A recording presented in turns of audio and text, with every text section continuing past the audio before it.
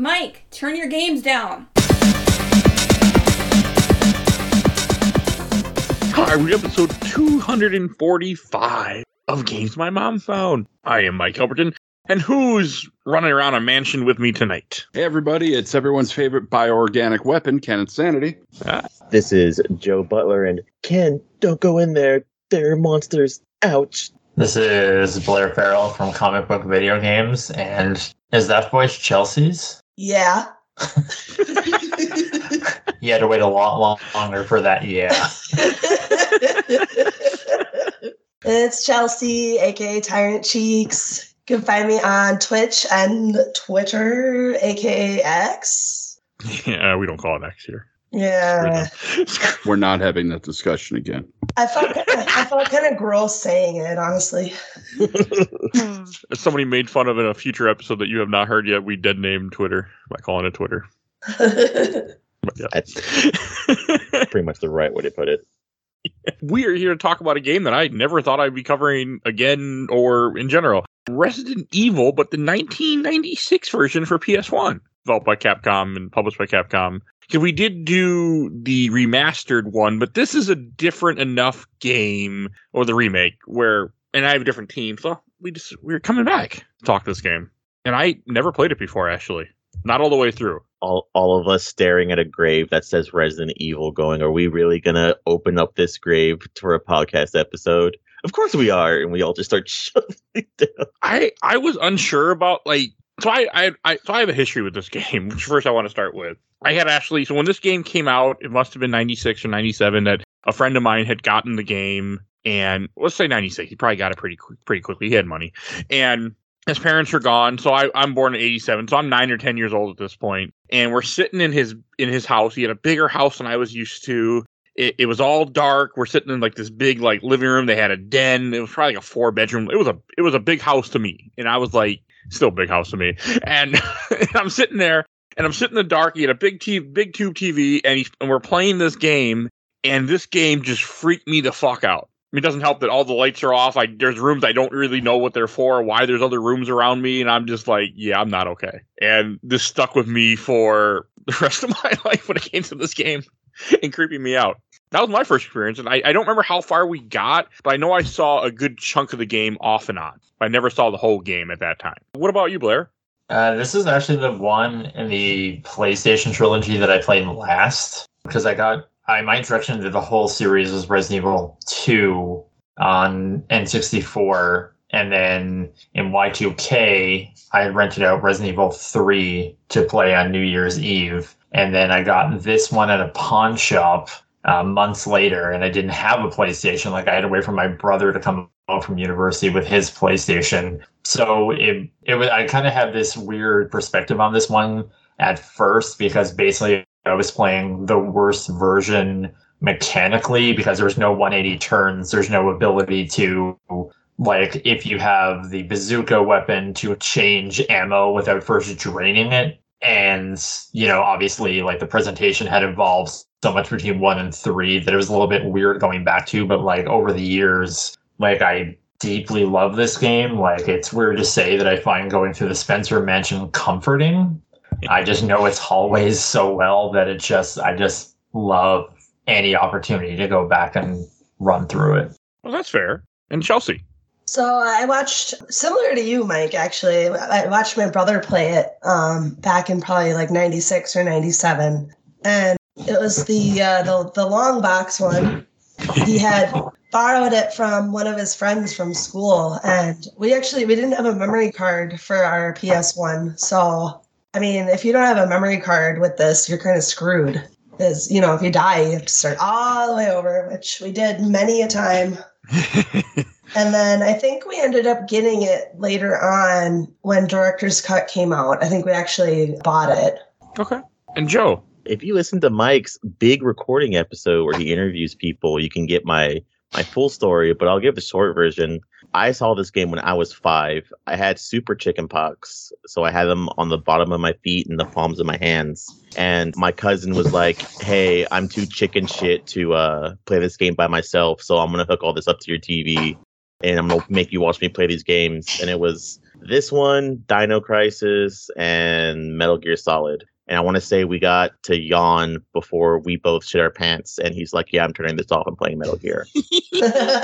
That is a good idea right there. Yeah. So I never saw him finish this game, but I have fond memories of the goofiness. It is a goofy game, even though it is fucking terrifying when you're a kid. I can't imagine seeing this at 5 years old. I was terrified at it, and I was not 5. And Ken. Oh boy, I played the OG long box version of this way back in the day. I very distinctly remember playing this in high school. Don't think about how old I am, please. And the first time I played it, it was like nothing I'd ever played before. I became addicted. I beat this game every way possible and, did that with most of the series afterwards. This was like homecoming for me. I was it felt good to play this again.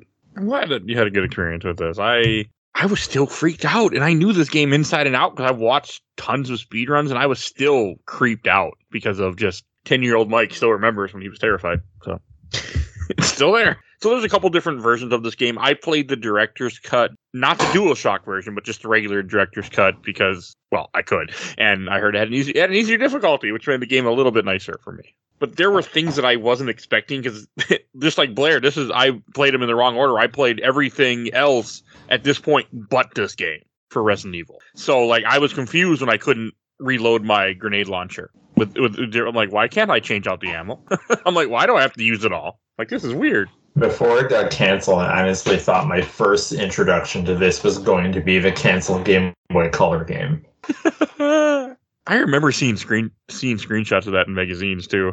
So Joe, didn't you play this on a harder difficulty too at first? No, I played this on my PS5 for some stupid reason because I was sitting there and I was like looking up the different versions. They're like, oh yeah, the PS5 has a director's cut. So if you mean by harder version, you mean I took an edible and thought it'd be a fun idea to play the game, then yes, I did play this on a harder difficulty because I was really getting into it, and then the dogs jumped out of the window and I screamed so loud the house heard it, and then I turned the game off. Hey, those dogs are still... I knew it was coming and I still jumped. It's just one of those moments that really just captures fear. So it's not you. It's just the game is so well designed for that. I mean, that's just what this game is. Like Ken, you had mentioned back in the chat long before we did this, about how you want to talk about like the fear of this game and what. Well, I mean, this game really did change what horror video games could be. There were other games that were, spooky-ish. You had Friday the 13th on the Nintendo. You also had a game that really had an influence on this with Sweet Home on the Famicom. You had attempts at horror-type video games, but this really changed it. And I think a big part of it is the movement. And if you play the DualShock version of this, it doesn't feel as scary because the tank controls really add to the horror of the game. Anybody else find it worse with tank controls, like scarier? Well, don't all of them have tank controls? It's like when I played the DualShock version, it still has tank controls. I must have been playing a weird version of the DualShock one last time I played that one. For this one, I played the OG long box. Yeah, the main difference is I bought the long box version during the pandemic when I just had pandemic money to spend, because it takes more hits to kill enemies. They take out auto aim. Yeah. So like one of the things, like, if an enemy's on the ground, you like turn around and aim and you'll snap back to them to know they're alive. But like in the long box version, it doesn't have that. You actually have to like turn around. So like the hunters, for example, when you play as Jill, you pretty much like shot them with the explosive rounds or the acid rounds. But in the long box version, it takes 2 hits. Ugh. And the tyrant fight is really challenging because like he moves so fast and you move really, really slow to like turn and pivot. And I think that is where a lot of the horror for this comes from, because you can run, but you really got to practice with those tank controls to be any degree of proficient with it. Yeah, they're not good.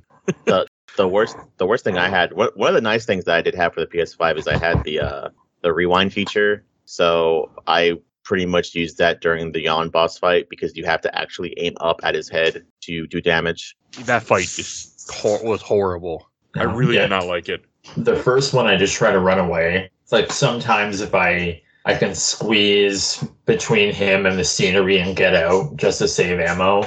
I think with the second one, I just aim straight and brute force it because, like with Jill, and I mean, this is, I don't know, I don't want us to come off as like cocky or whatever. Like when you get enough practice, like with Jill, you have more ammo than things to shoot.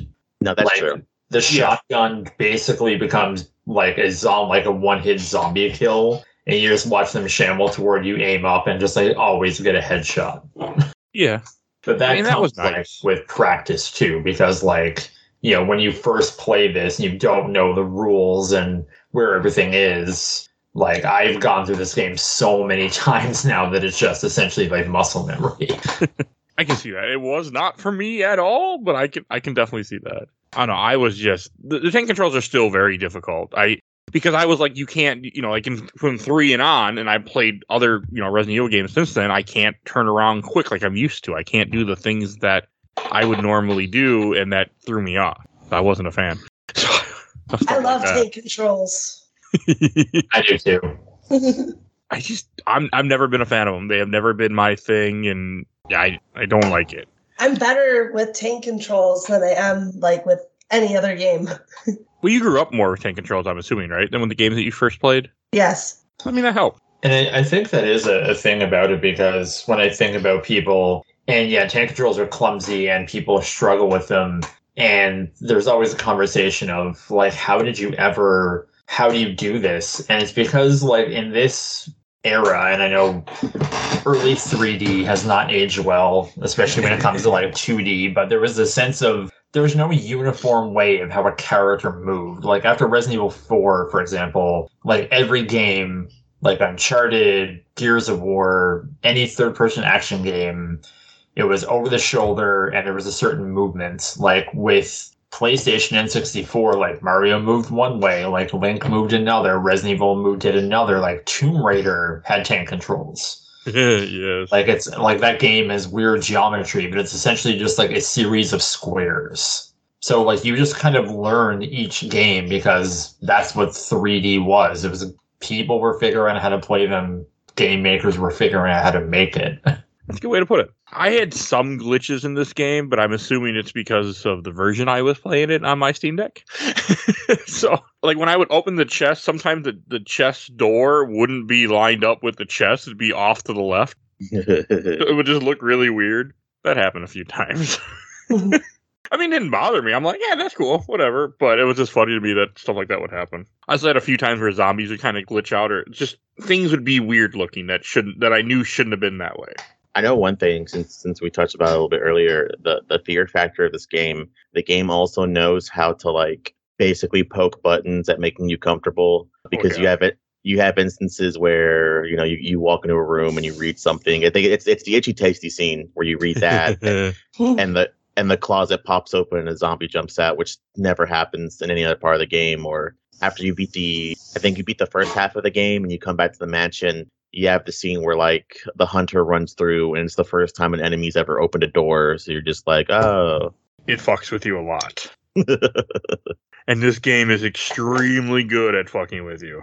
No question on that one. Like, that's what this game is for. Like, if you want to be fucked with, well, here's the game for you. Also, the walkthrough lied to me.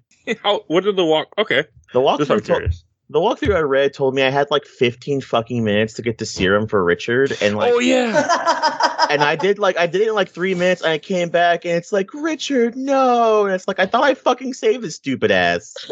God damn it! Is there any point in even saving him? Well, it's I think that could be confused with the remake, because in the remake you do save him, and then it's been a while since I played the remake.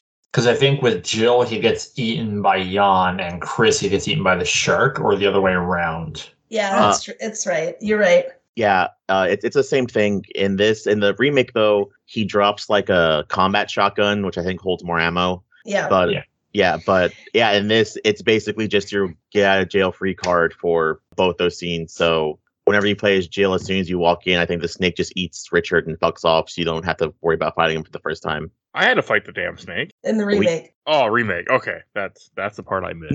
No, in this one too. In this one, if you save Richard, whenever you jump in, he like jumps in front of you and like gets eaten by the snake, and the snake is content for a while, so it goes away. So that's in this one? Yep, it's in this one too. Wow, I've always just ran and got the serum. Yeah, I ran and got the serum too, but he still died. Yeah, because like I mean, I have rocket launcher saves in this, and yeah, that cuts down on time a lot. And that's cool. That I was surprised. Like I did what Joe did. I ran right away to go get the serum. And I came back and he's just dead. I'm like, what? I'm like, I was back in minutes. Like this was not long. Like, he died so fast. You have to be like extremely precise. Like you basically have to hit every corner right and then like run back to him. Yeah, I didn't do that.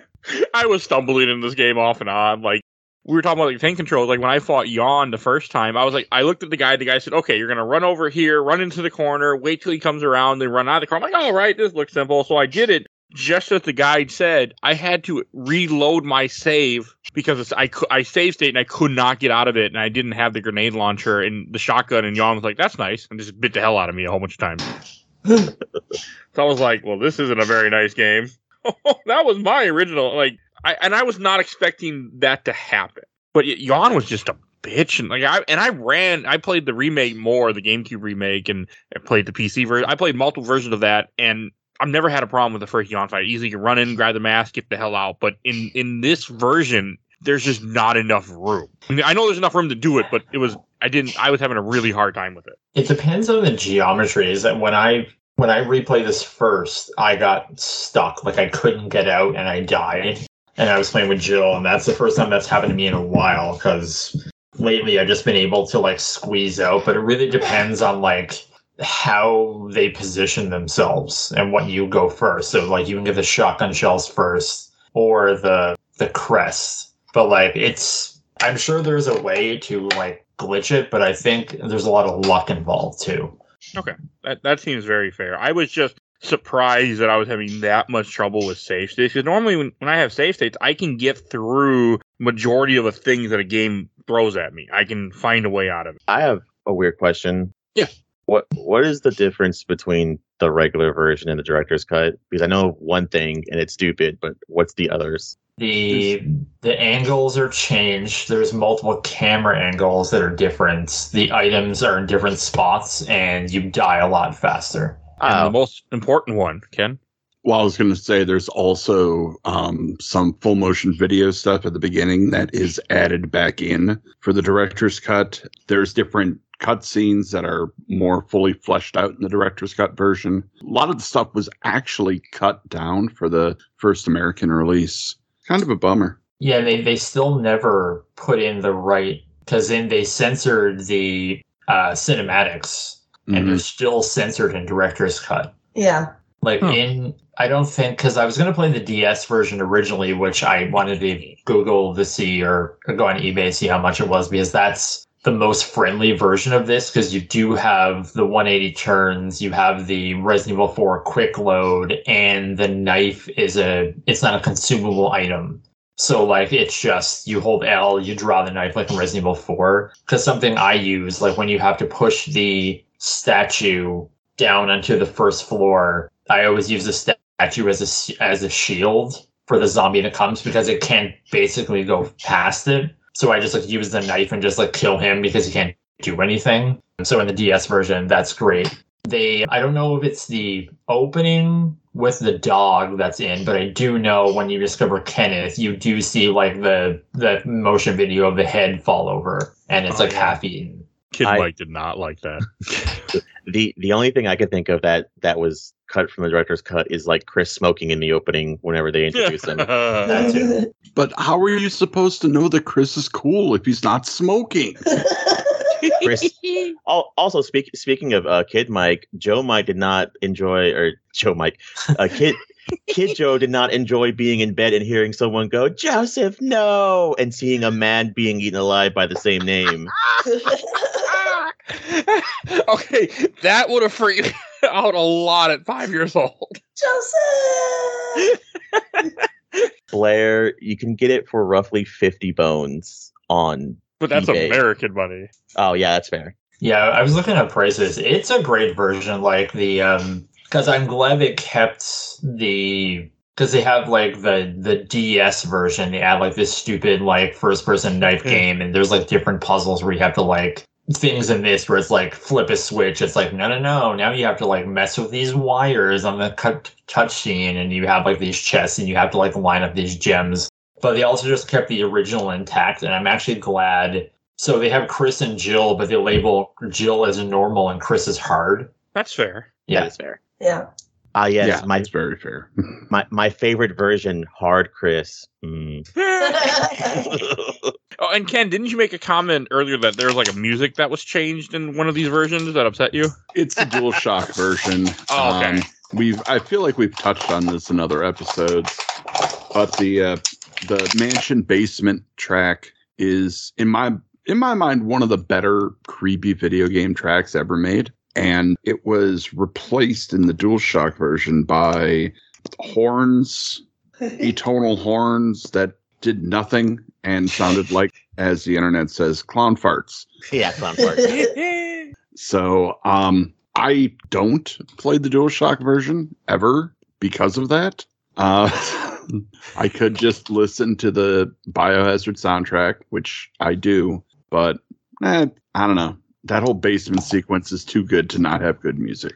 Okay. You guys also. that's the bummer that was the one that was the one that was sold on PlayStation 3. Was it? You had to get the DualShock Director's Cut. It wasn't until the PlayStation Classic, which is where I played this on, that there was commercially the Director's Cut, and the version on PlayStation 5 now on PlayStation Super Turbo Plus or whatever the heck it's called, that has the actual DualShock version and not the the Director's Cut and not the DualShock version. Oh, thank God. You guys also told me something that I never knew, and that's one mystery solved, which is I never knew that was Richard on the cover. I always thought that was Chris. Yeah, it's Richard. I never knew that either. I always thought it was Chris also. That cover haunts my dreams. Isn't it like AI made? I feel like it's No. AI made. This is before AI. No, it's actually by Bill Sienkiewicz, who's like a comic book artist who did a lot of really good work on Moon Knight, and then he did this. I mean, if it's anything like when I was listening to A Gamer Looks at 40 when he talked to the guy who did the Mega Man 2 cover, I mean, it was probably like, what's this game about? Guns. And what? Zombies. Here's a promotion art. We don't care. Go draw something. I mean, yeah, they didn't. It's not even a real gun that he's using. It's like a combination of like 3 guns. He doesn't even go here. Yeah, I mean, again, that's probably what happened. It was probably like no direction, that they were just like, we don't give a shit. Just give us something so we can build it and make our money. We don't care. I mean, I feel like this is still the era. I mean, PS1, probably when game covers started getting into that, where they actually cared more about what was on the cover. But I mean, kind of. Like, you look at, say, Symphony of the Night on the Japanese version, where it has like the beautiful, I can't remember the name, I can't remember the name of the artist. I'm sorry, I'm not going to butcher their name. And in North America, it's just the castle. Okay, we were dumb. Americans are dumb. Let's just go with that. It's safe. I can say it. Yeah, maybe it just took them a while. I mean, because I know the SNES had such terrible cover art, but I hated the cover art for this game for a long time. Like, the GameCube cover art is great, with Jill being attacked by a zombie. Like, that grabs you, literally, and gets you excited to want to play it, where this cover with just some random guy in the cover doesn't make any sense. It doesn't make sense, but I don't know. For me, it worked because I was like, all right, well, there's some dude. He looks terrified, half scarred. He's got a gun. There are spiders. I'll give this a shot. Why the fuck not? So yeah, I just wish that I could have, because I think when this came out, it was 96. So I still had a Super Nintendo. I had no, like, the PlayStation to me was, I remember when I saw a PlayStation, I thought it was like, that was an arcade. I was like, it sounds like the name of an arcade, like, go hang out at the PlayStation or something. And I remember seeing it at like our local Walmart, and I was like, I don't know what this is. And I was like, Sony's never going to catch on. So this was under my radar. Like, and through the years, I think my brother tried to get this for PC, but we brought our specs to like Staples or something. The guy was like, no, your computer cannot run this game. And then we tried to rent out Resident Evil 2, and I think the clerk didn't know because it only had one of the discs. I guess they lost one of them. And they didn't want to rent it out to us because it only had one disc, not realizing that, like, it doesn't matter. So, like, I never got around to, like, the series until 99. So, like, and I hear people, and I understand, like, the fear, but when I came to this, I was after, like, 2 and 3 when the nemesis is chasing you, and this, like, you're just, and that's something I love in the remake, even though over the years, even though I know the remake is better in every single way, like, I'm falling back to it, like, this version better. Like, it's nostalgic. The atmosphere is there, but, like, this mansion is so brilliantly lit. Like, there's so much lights everywhere. Like, I always die laughing at the Chris and Rebecca piano scene because he walks in and it's just like, Chris! I was like, is that you, Rebecca? And the room is, like, brilliantly lit. They might as well have a spotlight on both of them. And it's like, how would you not know that who's the kid, man? I mean, it is still, like, I felt more creeped out in this game than I did when I was playing the GameCube version on PS4 a few years ago for this podcast. I mean, I didn't have save state then because I was playing it on a PS4, and I was so creeped out playing this, and I had save states, so I'm cheating, and I'm still just creeped the fuck out. I think that's a testament to how this PS1 game still is. It's just, even though it's PS1 graphics, so it's not great, the game does such a good job of conveying that fear that you're isolated. And I know this mansion. I've ran through this mansion with the GameCube version a couple times before, so I kind of knew. But I mean, this is different. But I knew the general of, like, what rooms are what. Like, I know, okay, I'm going to this. Like, I know this is the room with the portraits, and, like, I knew what was around the place. I've seen this game enough times. So have any of y'all seen why the dialogue in this game is so fucking goofy?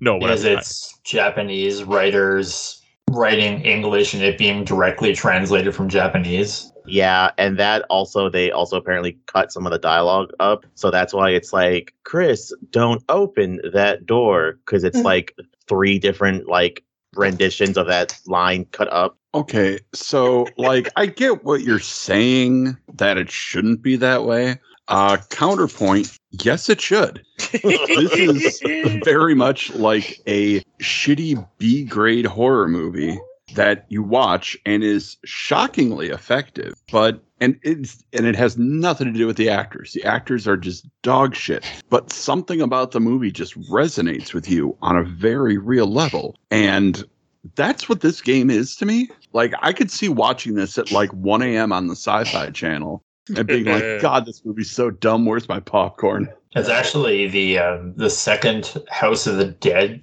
movie, because it's a sequel to the Uwe Boll movie, kind of, but it's like a direct-to-TV movie. And I think there's a male and female protagonist, and instead of the girl being Valentine, the girl is Nightingale. Like, so it rings similar, and it's like 2 people going to this, like, place with zombies, and it actually felt more like the first Resident Evil movie than any of the Resident Evil movies at that point.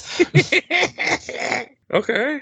I've only seen first House of Dead. It was terrible. It's okay. Speaking of horror movies and the first Resident Evil movie, I spent $5 dues buying someone's Patreon who is currently making George Romero's Resident Evil movie into a comic. And boy, let me tell you, the script for that movie is fucking weird. Chris is not part of STARS, and he's also Native American. Bravo team consists of Jill and 2 no-name characters who die in the first, like, 5 minutes of the movie. I guess the mansion's, like, 5 feet from the town, and they made Rebecca a goth girl, which is more of a plus in my opinion, but that's I'm okay with that part. Yeah, it works for me. But the comic only goes to, like, maybe, like, a third of the script, so I decided to, like, skim through the script because I'm not reading a bright white screen at, like, 1 a.m. They're there to save John, the no-name scientist that's in love with Ada in the beginning. They also make I think they make Barry Black, which is also pretty cool. Yeah, that's an upgrade. Just make him into Barrett from Final Fantasy. Yeah, basically. Well, no, he's bald. He's like a bald black man with, like, a goatee. But badass. You have a gun arm, though. No, sadly no. Okay. But I skimmed to, like, the ending to see where, like, the movie goes, and The only survivors are Chris, Jill, Rebecca, and Ada somehow in the movie? And they made her a scientist? I don't fucking know. Okay.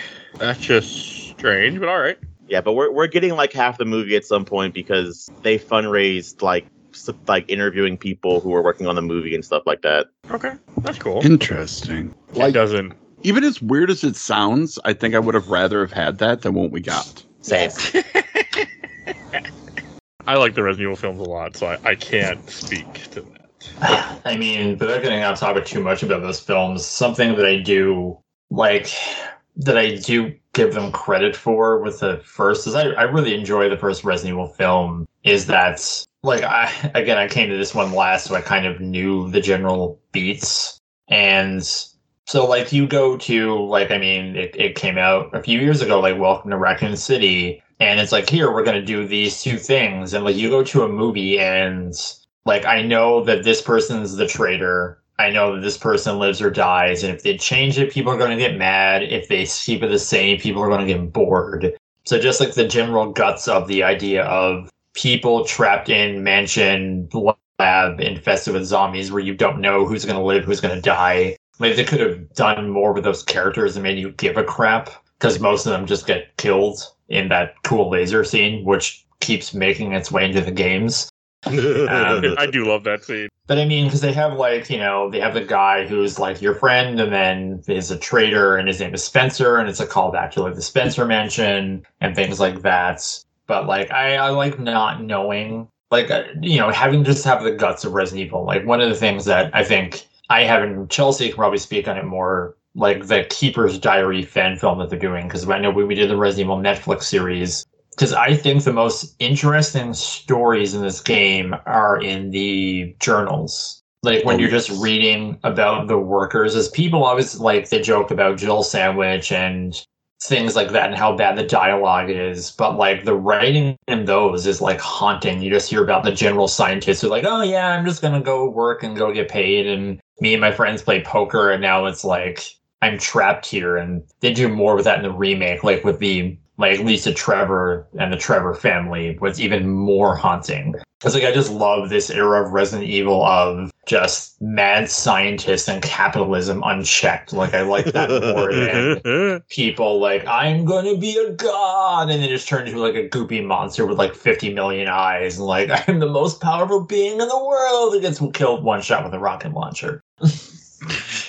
And see, that brings up an interesting thing. Is Resident Evil more horror? Is it more sci-fi? Horror. I would say horror. The first series, because that's what like I love Code Veronica so much, because there's still so much of that, like these people just have these tools and like billionaires are just giving them a blank check just to be like, just play around and do whatever. And like kind of how that game ends. And like, say what you will about Steve. I kind of love him. Like, you learn to love him throughout the game. I wish he would come back and they would pull on that plot thread that they kind of introduced. I love Steve. Thank you. I was waiting for that. I too love Steve. And like, just the ending of just like, oh yeah, she just like jabbed me with this thing just because. Like, I find that haunting. And that's why I originally graduated more towards Resident Evil than Silent Hill, because people just screwing around with genetics and not giving a crap about people is like, this is something that could happen. That could very well, like some company could just be like, oh crap, I can make $1 million just making this weapon. Then like, you know, ghosts. But I know Silent Hill is more than that, but I was a teenager at the time. Forgive me. It's not ghosts. Well, there's one thing that I want to talk about that I remembered, which I think is weird. The remake fucks something up that the original doesn't. Is it in Itchy Tasty, the long part where the guy talks about feeding something that looks like a monkey with no skin? Yeah, that's the Keeper's Diary. Yep. Yeah, in what is it? In the remake, I think I want to say they're talking about the chimeras. In the remake, that's what I thought. In the remake, the chimeras look more like insects, but in this, they look like monkeys. So it makes more sense in this. Yeah. See, I always thought they were referring to the hunters. I know, me too. But that wouldn't make sense, though. Hunters. Because they were talking about like gorilla-shaped things, and the hunters kind of have like that ape-like frame, and they're hunched over. I always thought they said monkey-shaped things. Or without, No, it also says without skin. Yeah, that's not Hunters.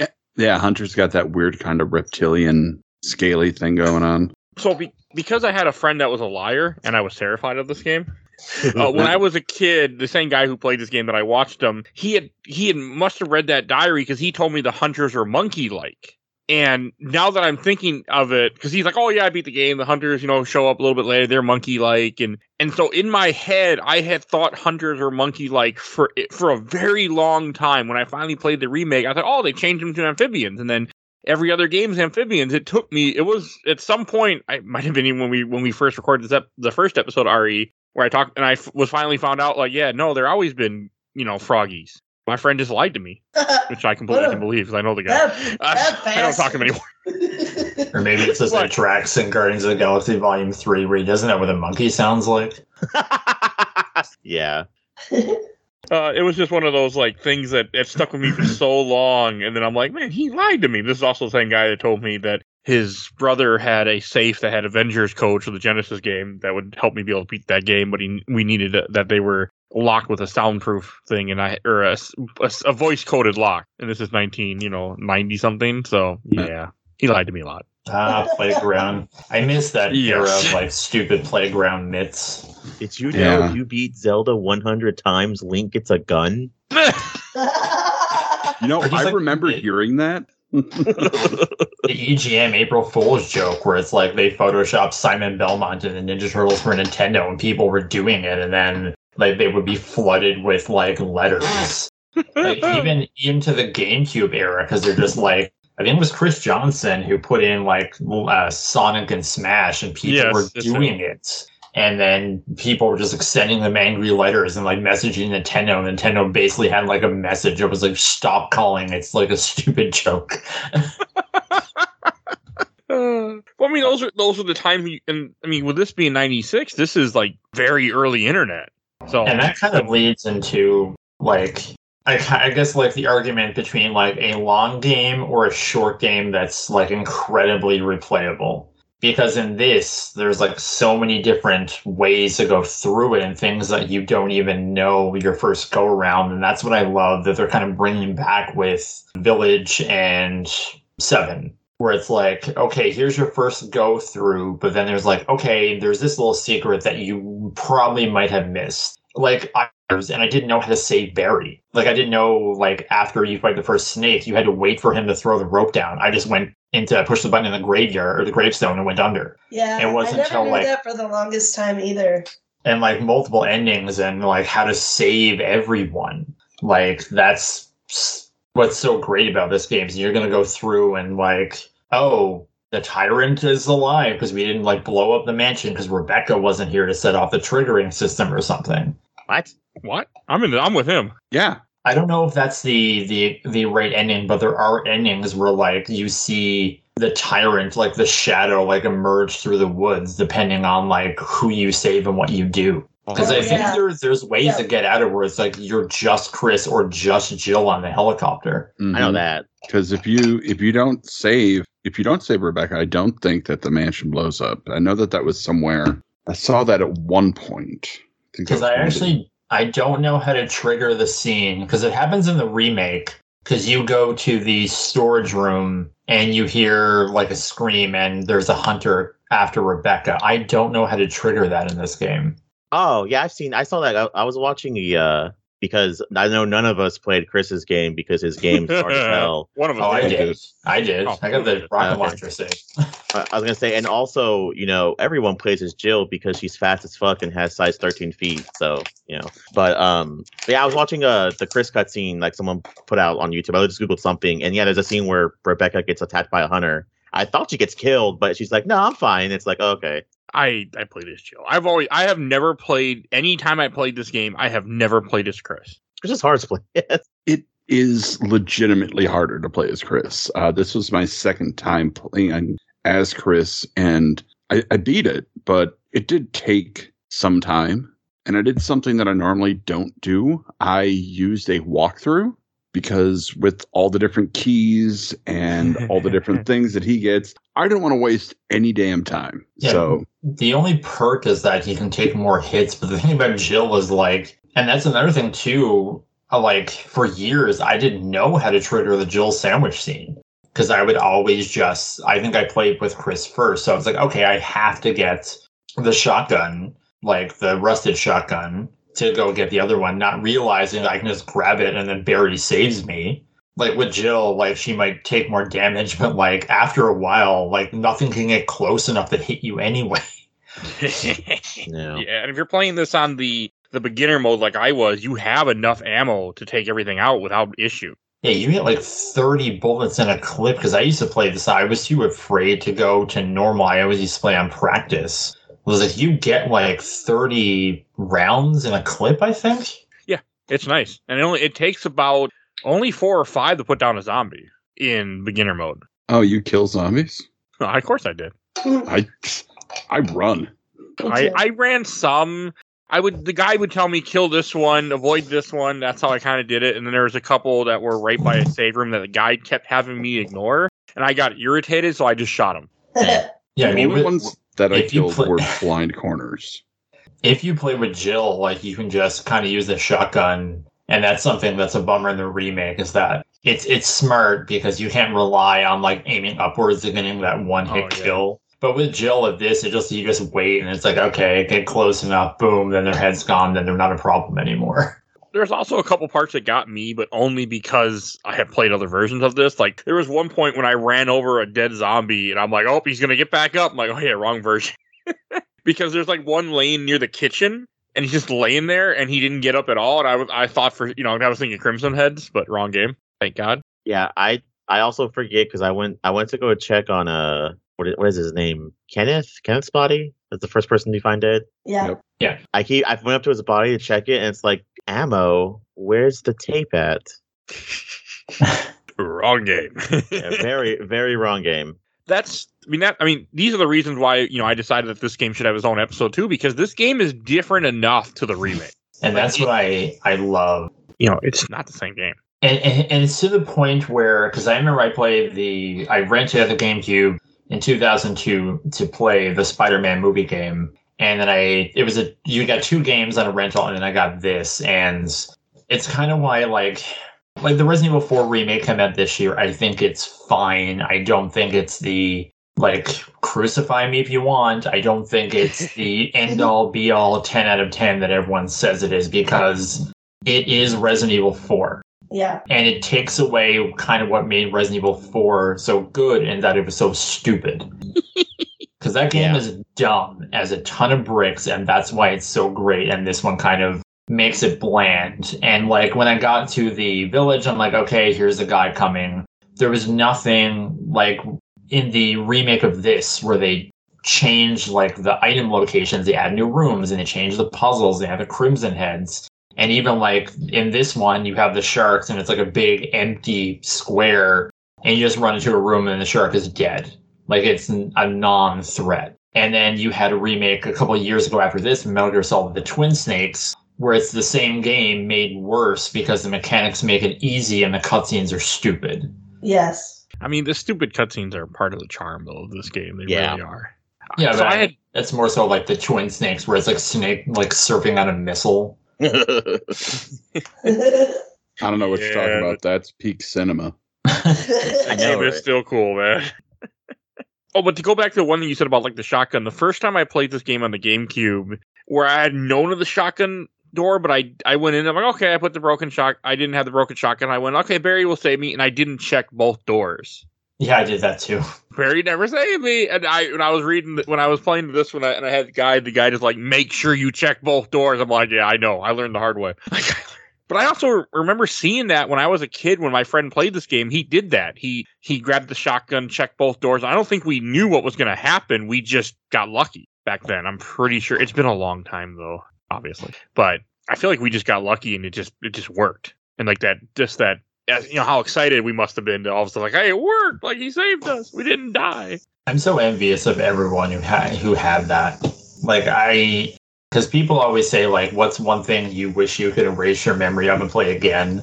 And I just kind of wish that I could have started with the series here.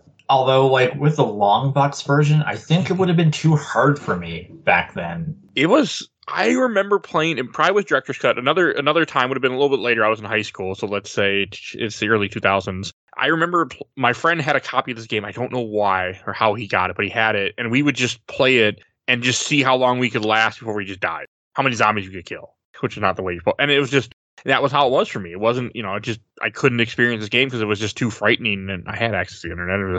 I just remember doing that. Yeah, as I didn't have access to the internet for this, and I remember the first time I rented it out, I don't know if because later games, they give you books, and it's like, okay, you can open up an item, and you can manipulate it, and something might happen. So I got to the very entrance of the lab, and I had the 2 Doom books, and I didn't realize you can examine them and open them and get the medals, and I was so frustrated because I had to bring it back because it was rented the first time I had it.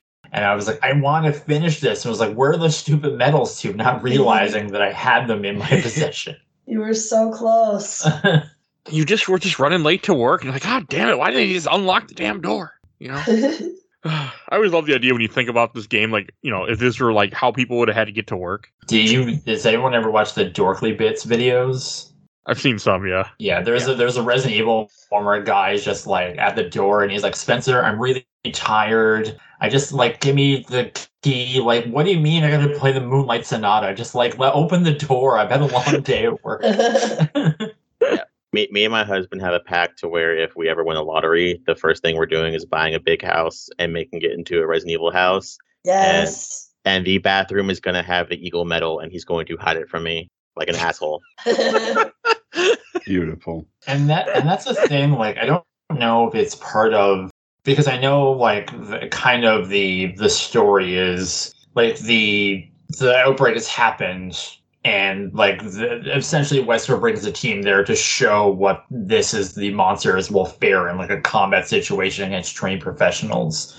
But I think it might be in the S.D. Perry books, or maybe it's somewhere else where it's Spencer was obsessed with spy novels and all these weird traps. Yeah, that's just I thought that's something they retrofitted after the fact. But I guess they couldn't do that because the place would have been infested with zombies and whatever. Well, it was also the remake too, I think, because if I remember correctly, in the remake, or it might have been the Wii version, because I remember playing the Wii version too, the mansion was supposed to be a testing ground anyways. That was supposed to be a way for them to train Umbrella operatives. And I think since they got their asses kicked without even figuring out the mansion, that's why they call it the Stars Operatives. I'm not sure on that one.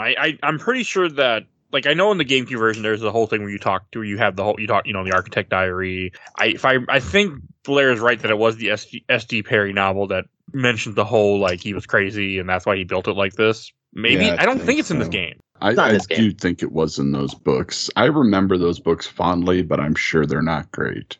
They're not. They weren't bad last time I read them, and that was about 8 years ago. But I remember they were good books still. They give you really goofy ideas, like the reason why Jill can use lockpicks is because her dad was a cat burglar, and he I raised like that, her. Though. Yeah, it's fucking funny. I forgot that's not actually in the game. Well, Jill is the only one that uses lockpicks, but yes, but that's because she's a master of unlocking, Joe. Because her dad was a cat burglar. It makes sense. And I'm pretty sure the reason is that she basically, S.D. Perry, had no direction from Capcom. They didn't even care. They're just whatever, you have the license, do whatever you want. That's why, by the time the 5th novel came around, there's a thing at the beginning basically saying, okay, well, I wrote this book here because the start of the 3rd book, which is Resident Evil 2, it's Chris and Jill basically getting all their stuff to go to Europe, and then in the 5th one it's Nemesis, and Jill's still in the city, so she basically had to put in the games happened, this no longer makes sense. One thing that you want to talk about that doesn't make sense, which I think is also interesting, because if you only play this game as Jill, and let's say back in the day or even now, you decide to I beat the game as Jill, that's good enough for me, whatever. You don't get the full story because you don't understand how Wesker is the bad guy in Jill's good ending. Also, Wesker didn't get stabbed through the eye in my ending. No, that's only in Chris. It's only in Chris's. Okay. Yeah. Yeah. In Chris's ending, you get the really funny thing where Wesker's look at this perfect like bio-organic weapon, and it's a big monster with its heart showing. And Chris lets out the goofiest laugh, and he's like, "Wesker, you're pitiful." And he's like, "Please stop laughing at me." And he's like, "Let me show you how strong this thing is." And as soon as it walks out, it stabs him in the chest. Oh, okay. Wait, don't come this way. Which I guess makes Chris's ending now canon because, but I mean, that's the thing about this is like there is no real canon, but like in the Barry version, he like knocks him out and it's assumed that Wesker like runs out. But in, I guess, the Umbrella Chronicles, which I don't know if that's canon or not, it basically implies that like Wesker pre-injected with something knowing that it was going to kill him and then he would come back because you have that level where like he's basically trying to get out while the triggering system is on. I want to say that that's canon because you get that, and you also get him actually killing Lisa Trevor in his weird little DLC or edition.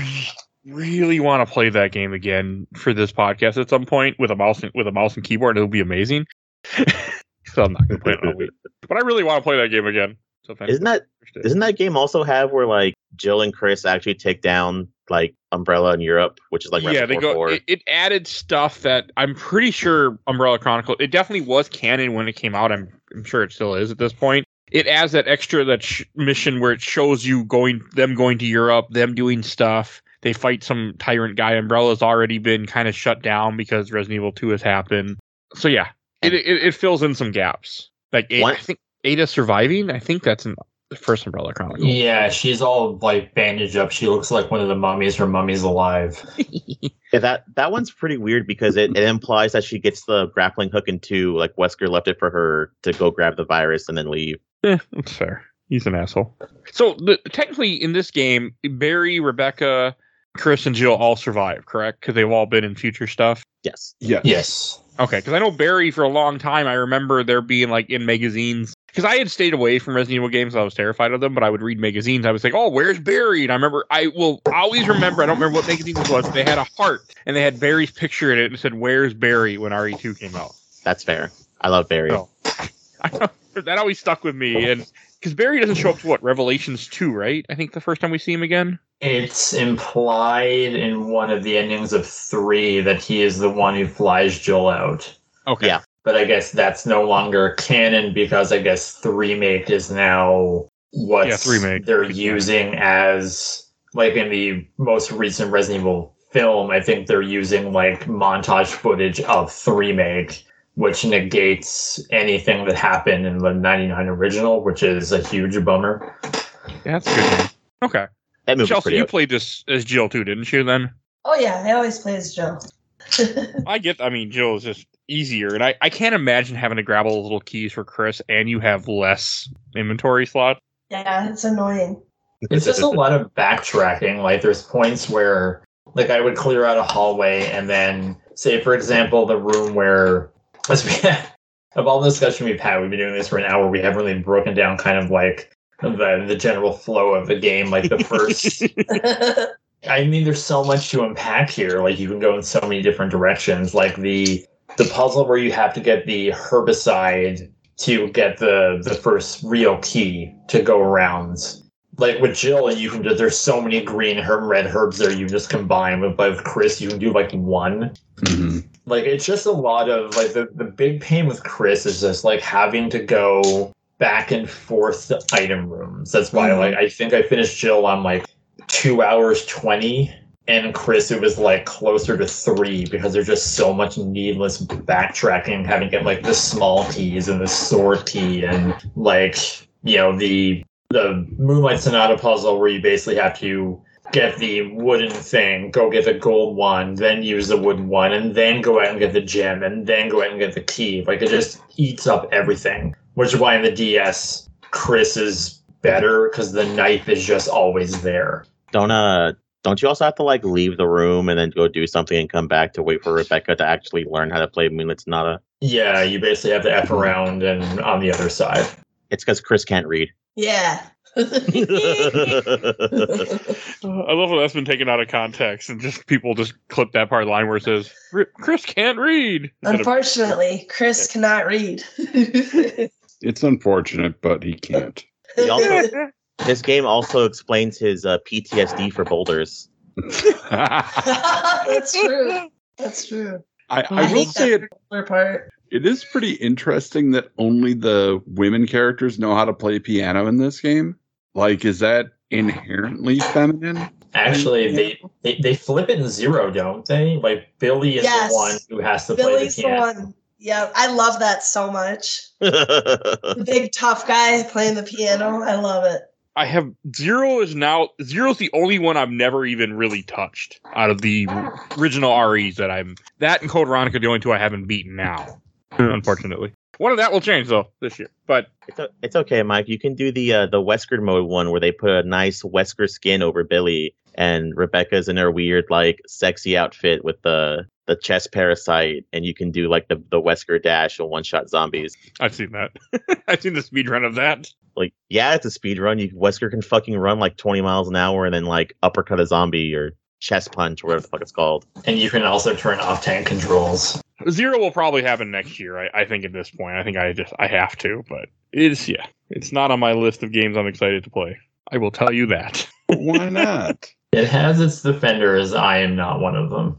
I have a hard time with horror games, as I'm finding out more and more. Weird every year, I find that out more. But Resident Evil, I love the stories of Resident Evil. Like ever since I first saw this game, I have been just engrossed in this story. But the games terrify me, and I can't get away from that no matter how much I try.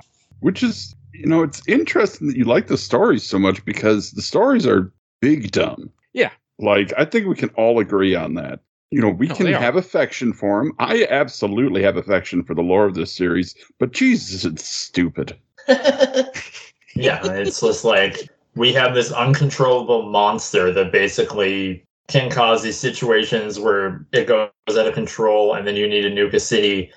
We also have guns and bombs and missiles. I just would love to know, when I think of like the fifth live action Resident Evil movie where Umbrella has so much money that they have like cloning technology to clone like hundreds of thousands of people to fill them with monsters to basically sell them to countries. And it's like, that is so much wasted capital for like, yeah, I'm sorry, I'm just going to go buy some guns from a guy. Like, it's just as effective as like sending an uncontrollable monster after them. It's also like in canon, which I think it's like in the original 3, but I think they also make fun of it in a 3 make, where it's like, yeah, Umbrella had us make this big, like, what is it, lightning cannon or railgun. Umbrella had us make this big railgun, but they said it was stupid, so it was just going to sit in like a trash can forever. See, and that's the problem with Big Pharma. They've gone unchecked for years. And it's got to stop. I think that's one thing that I like about the story. I like the idea, because this is a crazy, unbelievable idea, but a corporation being bad and evil? Like, man, who could think of something like that? Comically evil, in fact. Like the whole plot for Zero, which is my favorite, is just like the plot for Zero is a Friday night with Birkin and Wesker just watching Rebecca run around and do stupid shit. Yeah, pretty much. And that's what it was like. Because I don't know, we've done a lot of Resident Evil stories or episodes rather. And like I was in university in 2005 and my professor was like, oh, you have to do this essay on something. And it's like, use something that you're interested in as a springboard for your topic. And I was playing Resident Evil 4 at the time. So I basically used that premise of like, and this was a time of like Martha Stewart and Enron where all these corporations were like falling. So I basically used like the idea of like the Umbrella Corporation as like this unchecked company basically getting its comeuppance in 4 to like what was happening. Because like that's what I've always, as stupid as like I've gone on some of these episodes now, I think the idea of just like, we have this giant gorilla reptile thing that jumps at people and say, how do you control it? It's like, I don't know, figure it out. Like, money please. It's weird. It's like they knew they could do it, but they never thought to think if they should. Well, it's because they have like They have unbelievable medical technology, and that's where it comes in, because it's like, oh look, we spent thousands of dollars on to make like a monkey insect that can fall from the ceiling. Are you sure that's not a waste of money? What do you mean? We have this first aid spray that can like heal chunks of your skin missing. Of course, we don't need any more money. We have Adravel and Aquacure, goddammit. What are you gonna say, Ken? I don't remember. I lost track, and I was thinking about how Umbrella really didn't do anything wrong. No, I'm kidding. Like, bad guys on both sides. It's the Stars' fault. They were trespassing. They shouldn't have been there. What happened to the good pharmaceutical corporation with a gun? You never hear about that. Speaking of the Stars, something that I've gone through this game so many times in my life, they're really bad policemen. Yes. Yeah. Well, I mean, it's smart that they blew up the mansion and got rid of all the things. But I'm like, you have all of these journals and diaries. Like, you have to bring back something to your... I mean, the superiors were bought and sold, so I'm glad they did that with Resident Evil 2. Where it was like, they had all the evidence, but then the police force were basically bought and sold. And they went to the FBI, and they're like, oh yeah, this guy's getting paid off. Like, when you get that fax. But, like, yeah, bring back all the journals. Like, there has to be, like, a sample of the virus somewhere that you can bring to someone. But it's like, nah, just blow it all up. Well, they do have all the files, technically. I mean, you keep that shit on you at all times. True. Yeah. What is it, though? To be fair, one, you can tell they are bad people, because in RE2, sitting in Wesker's office, which is also an office for, like, you know, there's supposed to be, like, 20 Stars members, but it's an office for, like, 5 people. The desk on Wesker's... The photo on Wesker's desk shows like all the team members, and one of the members has like a mortar gun sitting next to him. So they're all just not good at it, and they never really establish what they are. The what the hell is the one with the Mila Jovovich movies? They're like a SWAT team, which kind of makes sense. But in the Welcome to Raccoon City, they're more detectives, which makes less sense, I guess. Yeah, because detectives wouldn't be doing... I mean, they're armed as a SWAT team. They're armed as SWAT team. Yeah, like in Welcome to Raccoon City, they were basically the last ones left behind. So it's not like they were detectives, really. They're more like, you know, well, somebody's got to clean up this mess, and you pay us more than you pay anybody else, so I guess we'll do it. But they were the last people left behind and also working on the night shift, so I don't think they were that valued in that movie. What are you saying? You saying that when I worked third shift, I was the bottom of the barrel at that company? How can you say that, Blair? Even if it's true. Yeah, no, night shift is always regarded lower, whether you're closing at a print and ship store or if you're, you know, working third shift sucking up garbage. You always are seen lower than the other people that work early. Short story. She just ignored my comment. No comment. A short story. I worked night shift for when I worked at the prison, and we hated day shift because day shift always got a bunch of like day shift never had to cover for us or stay late for us, but we always had to stay late for them because they had a bunch of call-ins and stuff. Turns out the reason why is because in the prison our supervisors or lieutenants, the first shift lieutenant was having sex with the major, and everyone knew except for the warden. And one day, like half of their shift called in and didn't show up, and we all had to stay. Someone took pictures of them making out in the parking lot and shoved it underneath the warden's office. When I used to work third shift, I mean, that's kind of how it was. Like, I mean, they would bitch us all the time about shit we didn't do.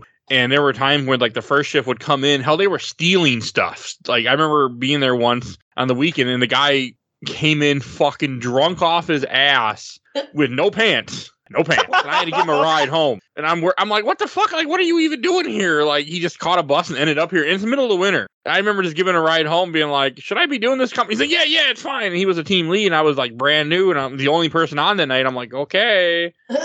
It was weird. It was weird as fuck. And then there was another time, like, there was some guy that showed up with like a gallon. They just were giving him like washer fluid that we had. And I'm like, why are you just giving? Yeah. Nope. First shift is always treated differently because the first shift had the managers. I mean, that's like any job. You have the bosses on first shift. So on third shift, you don't, they don't care. And second shift. Okay. There's my rant.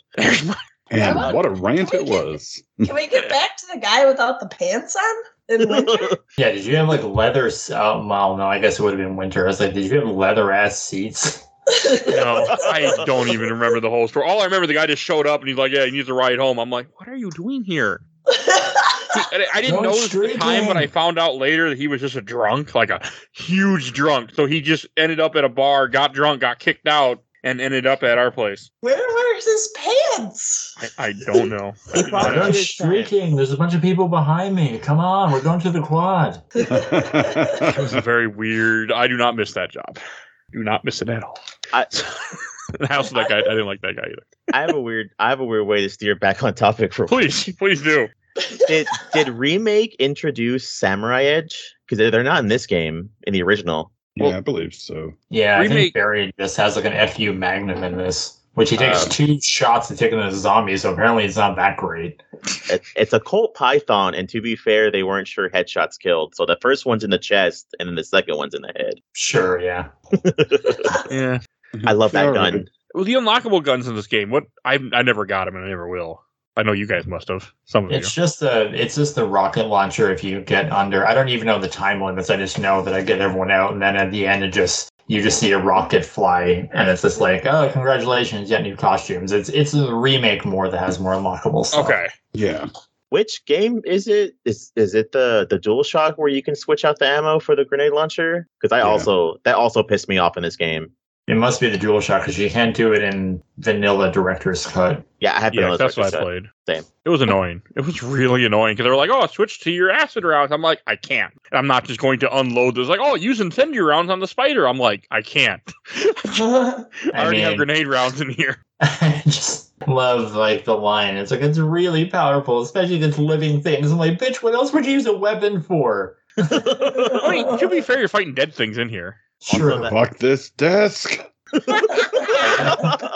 Just shoots an explosive round at it, like, "Rah!" That's why I love the first Evil Dead game on PlayStation 1. Because Hail to the king. Yeah, in the second disc, you go through a part and you run into someone. It's like, okay, in order to get through this door, you have to go through this thing, get this part, and get this thing. And I should just like, screw this. And it's a shotgun, it just blows the door open. And I was like, I like this joke.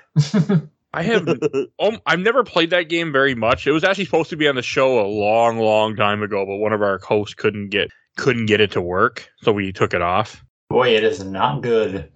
Yeah, it didn't look good. I was not excited to play it, so I'm okay that it never happened. I have no interest in ever going back to it. One of the lost things of the show that never happened, and I'm okay with that. It's not bad. Yeah, but it's PS1 survival horror, and right there, that puts it on a 8 for the stress meter of Mike. It's Just PS1 that. survival horror where enemies are infinitely respawning and constantly show up. See, now you put it on a 12 on the stress level of Mike on it. You're not selling it. I'm not trying to be fair. It has a Bruce Campbell one-liner button. There's your pitch right there. Ooh. Yeah, It's really just play not Fistful and Boomstick. It has the same thing. PS2. That's a better game. Never did beat that either. Also, since we're on the topic of stupid shit happening, Bravo team's a bunch of punk bitches. Yes.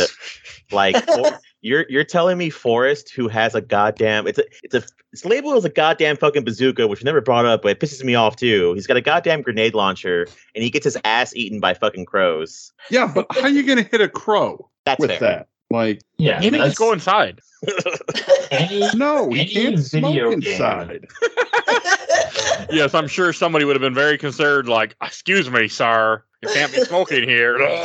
Like, no, I don't think it matters. Every video game in the world, I think the final boss should be something that's just hovers around your feet. Because I cannot stand anything. Like, I remember, like, I don't have that much experience playing Half-Life or any first-person shooter where there's something that's on your feet that's like, I hate these things. So yeah, I understand. And the whole thing is like, you don't expect crows to come at you. Like, they just got in here and it's like, okay, here's a bunch of birds. They're just gonna, we have a deal. Like, they're just gonna go away. And then they're murderous zombie crows or whatever. Yeah, but you think he would have walked away at a certain point. You got zombie crows. You got dogs that got no skin on them. You got hunters that are just big reptilian things. The sharks were also a part of it, which is weird. Yeah, but All the I sharks know don't is- Sharks. do anything in this one. They're awesome. Rebecca must be so tired. For what? Yeah, Because how she's did been you at do this it? for 2 days. Oh yeah. Oh, yeah. Like, at the start of the end of Resident Evil 0, the sun goes down. or the sun comes up rather. And she's like, oh, I guess I'm going to walk over here and go wait for everyone to show up. Weirdly enough, Shinji Mikami fucking hates Rebecca. Yeah, I can see that considering we didn't get her again till which movie is it? The third movie? Animated movie? Yeah. Oh, yeah, he did not like her. Yeah, apparently because people were like, where the fuck is Rebecca? Because I think, did Revelations 2 come out before that movie? And I think it basically confirmed everyone was okay up to that point. I don't think Revelations 2. Yes, I know there's epilogues in Resident Evil 3 if you finish it on normal, and they kind of give hints towards what's happening. Yeah, Rebecca's not in those either. Oh, she's not. So I've also been looking up a speedrun of the DS version while we've been talking. That looks a lot better just because it has a map that actually shows you where you're at. Like, one of my issues, I pull up my map, but it didn't tell me. It told me what room I was in, but I didn't know like where in the room I was in. I didn't know what the name of the room was. He's like, oh, go to this room. I'm like, I don't know the names of these rooms. Yes, I completely agree with you on that. It's a great port. Like, some of the backgrounds are fuzzy, but the models look a lot sharper. Yeah, Actually, the models don't look bad either in the PS1 version, actually. However they do it on PlayStation 5, I don't know what they use to, like, smooth out everything, because I had the PlayStation Super Turbo Deluxe whatever thing last year just to play this, hoping they were going to add more of this massive PlayStation catalog, but they never did. Like, you can read what's on the shotgun shell box in the item screen. Oh. Like, they clean it out a lot. Goddamn. Larry, you misunderstand the point of PS Plus. It wasn't to give you more games to play. It was to take your money and not give you stuff and not worry about what you get. Fucking $150 for a year, my ass. It's too bad emulation doesn't exist, huh? Yeah. Too bad. And now for the most important question of all. Can anyone guess what that is? No, he doesn't. Chelsea, What? how would you rate T001's cheeks as your resident tyrant cheek expert? That is a very, very important question. OG tyrant, what would you give him? 1 to 5. It's just like kind of flat with like a crack. Pretty good. Looks kind of like Ken doll underwear. Yeah, we're gonna do like a 2 on that one. Two cheeks out of 5. Yeah. All right. But what about that zombie that fucking naked out down in the laboratory? The naked zombies. Yeah. Yeah, it's about the same. About a 2. Now we're playing the GameCube version, it would be higher. Oh yeah. They made you see those asses in the GameCube version. There's more polygons in one ass cheek in the Resident Evil remake than there was in the entirety of Jill's model in the first Resident Evil game. You know, that's probably true. There's also more polygons in one cheek of Lady Dermetsu from Resident Evil Village than there is in this entire game. So that is true, unfortunately. That makes sense. This game still looks all right. Like, yes, it's a PS1 game. Yes, it's aged badly in graphics, but it still was like it worked. I was creeped out as fuck the whole time. I don't even think it's aged badly. Like, it's aged. I don't even think badly is part of it. It is when you don't like horror games, you don't like anything horror related. Well, then that's not aging badly. That's you being a wuss. I am a wuss. I'm a chicken wuss. I think what's aged, I know a lot of the dialogue cut out there, so I'm kind of playing catch up here. I think like the level design and puzzle structure in this are fantastic. Like, I love, and that's what, before I even knew what the term survival horror was, when I first played Resident Evil 2, I equated it to like a point and click adventure game that you could just shoot things with. Because that's what I was like, okay, I have to run here to go to the key to open this door, and that's what this is all about. And I think what's age, I mean, the dialogue and whatever, I can get past that. It's just how empty some of the rooms are. And like the second where you fight the Yan the second time, and it's just basically an empty room with a piano.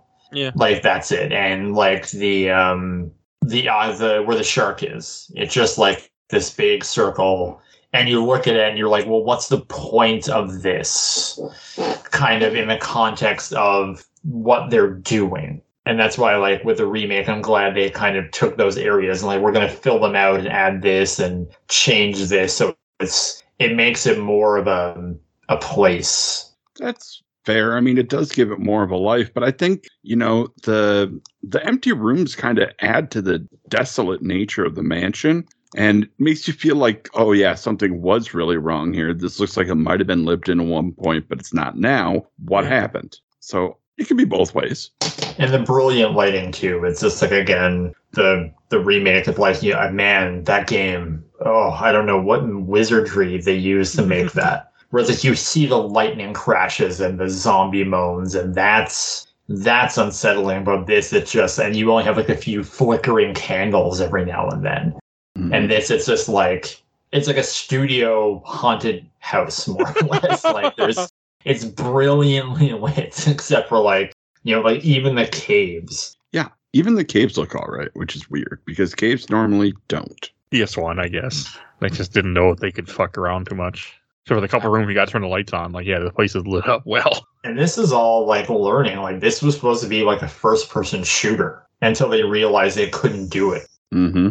But that's where some of the best games ever come from, are just people experimenting and not being able to do what they want to do, and then end up making something else. It's success through limitation, and that's why I know people have talked about like this year and how we have like Starfield and Resident Evil 4 Remake and Dead Space Remake and Tears of the Kingdom, and it's like, here's these big, massive things. But I love, like, what I love about the PlayStation era is we have this technology, we have these ideas we want to implement, but we only have this much we can do. How do we do it? And what you can get through limitations rather than having like the sky's limit. And that's what's like speaking about this game, like it's so weird that like Ken mentioned, it's a video game version of a B movie that was a AAA franchise. Mm-hmm. Like it's a contradiction. Like this thing sold millions. Like this, it's not Capcom's Final Fantasy, but it almost is. Like, you know, they were making a lot of their money from like arcade division, like coin op. But then Street Fighter was like dying down because, you know, they couldn't get the 3 because of a myriad of reasons. A lot of it had to do with they had too much stock and had to keep recycling boards and things like that. And then, you know, realizing had to go to like the home consoles more. And then this thing comes around and, you know, it's this horror game. And, you know, you think of like, you know, movies, like horror movies, you have some that become like $100 million blockbusters. So basically it's like, you know, here's a $10 million film that makes $50 million and it's beloved by many. But this was a bestseller. This is a greatest hits title. This like saved the company and kickstarted a whole genre. This is the Blair Witch Project of video games. Wait, yeah.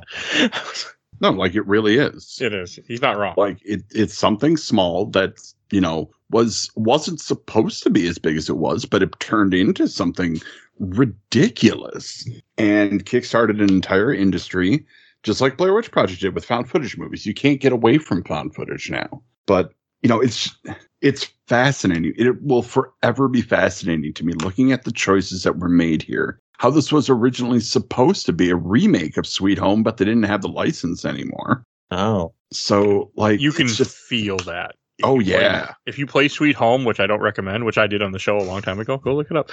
You can feel the way that it tried to imitate that in a way. You know, Sweet Home was an RPG, but it was supposed to be more fantastical too. Like I think the main character was basically supposed to be what the character in the Alien vs. Predator arcade game is. Like it was supposed to be like a mercenary with like a metal robot arm. Oh, I would have watched that or played that rather. And even like I'm not going to say it's like the games, but definitely the Resident Evil. Well, I guess it did lead to it, but like zombie movies weren't that big in the 90s. Like the George Romero era was kind of over. There wasn't a lot of zombie horror movies, and this came along. And then, you know, you think of 2002 when the first Resident Evil movie came out, and it did okay on a small budget. But after that, you had like a year later, like 28 Days Later, and then the Walking Dead comics started, and then Zack Snyder's Dawn of the Dead, and then that leads to George Romero getting funding for Land of the Dead, which I like that movie. I know people don't. I like that movie. And there's just like a bunch, like zombies come back in a big way. Like, and a lot of that goes back to the success of this game and kickstarting the franchise. 28 Days Later writer Alex Garland was directly influenced by this game. I believe that. Simon Pegg, when doing Shaun of the Dead, said he was directly influenced by this game. And even in if you've seen Space, there's an episode where basically he loses all touch of reality and thinks he's in Resident Evil 2. Oh my god, really? Yeah, there's an episode where he just I don't know if he's overtired, but he just runs up to someone. He's like, "There's no reason for us to be here any longer. Let's split up, look for any survivors, and get out of here." He just runs away, and people are like, "What is happening with this guy?" I strongly recommend watching Space. That is so good. Space is really good. I have a weird question for you guys. That's Sure. still on topic. Do y'all think we're gonna get a second remake of this? Definitely. I hope not. We don't need one.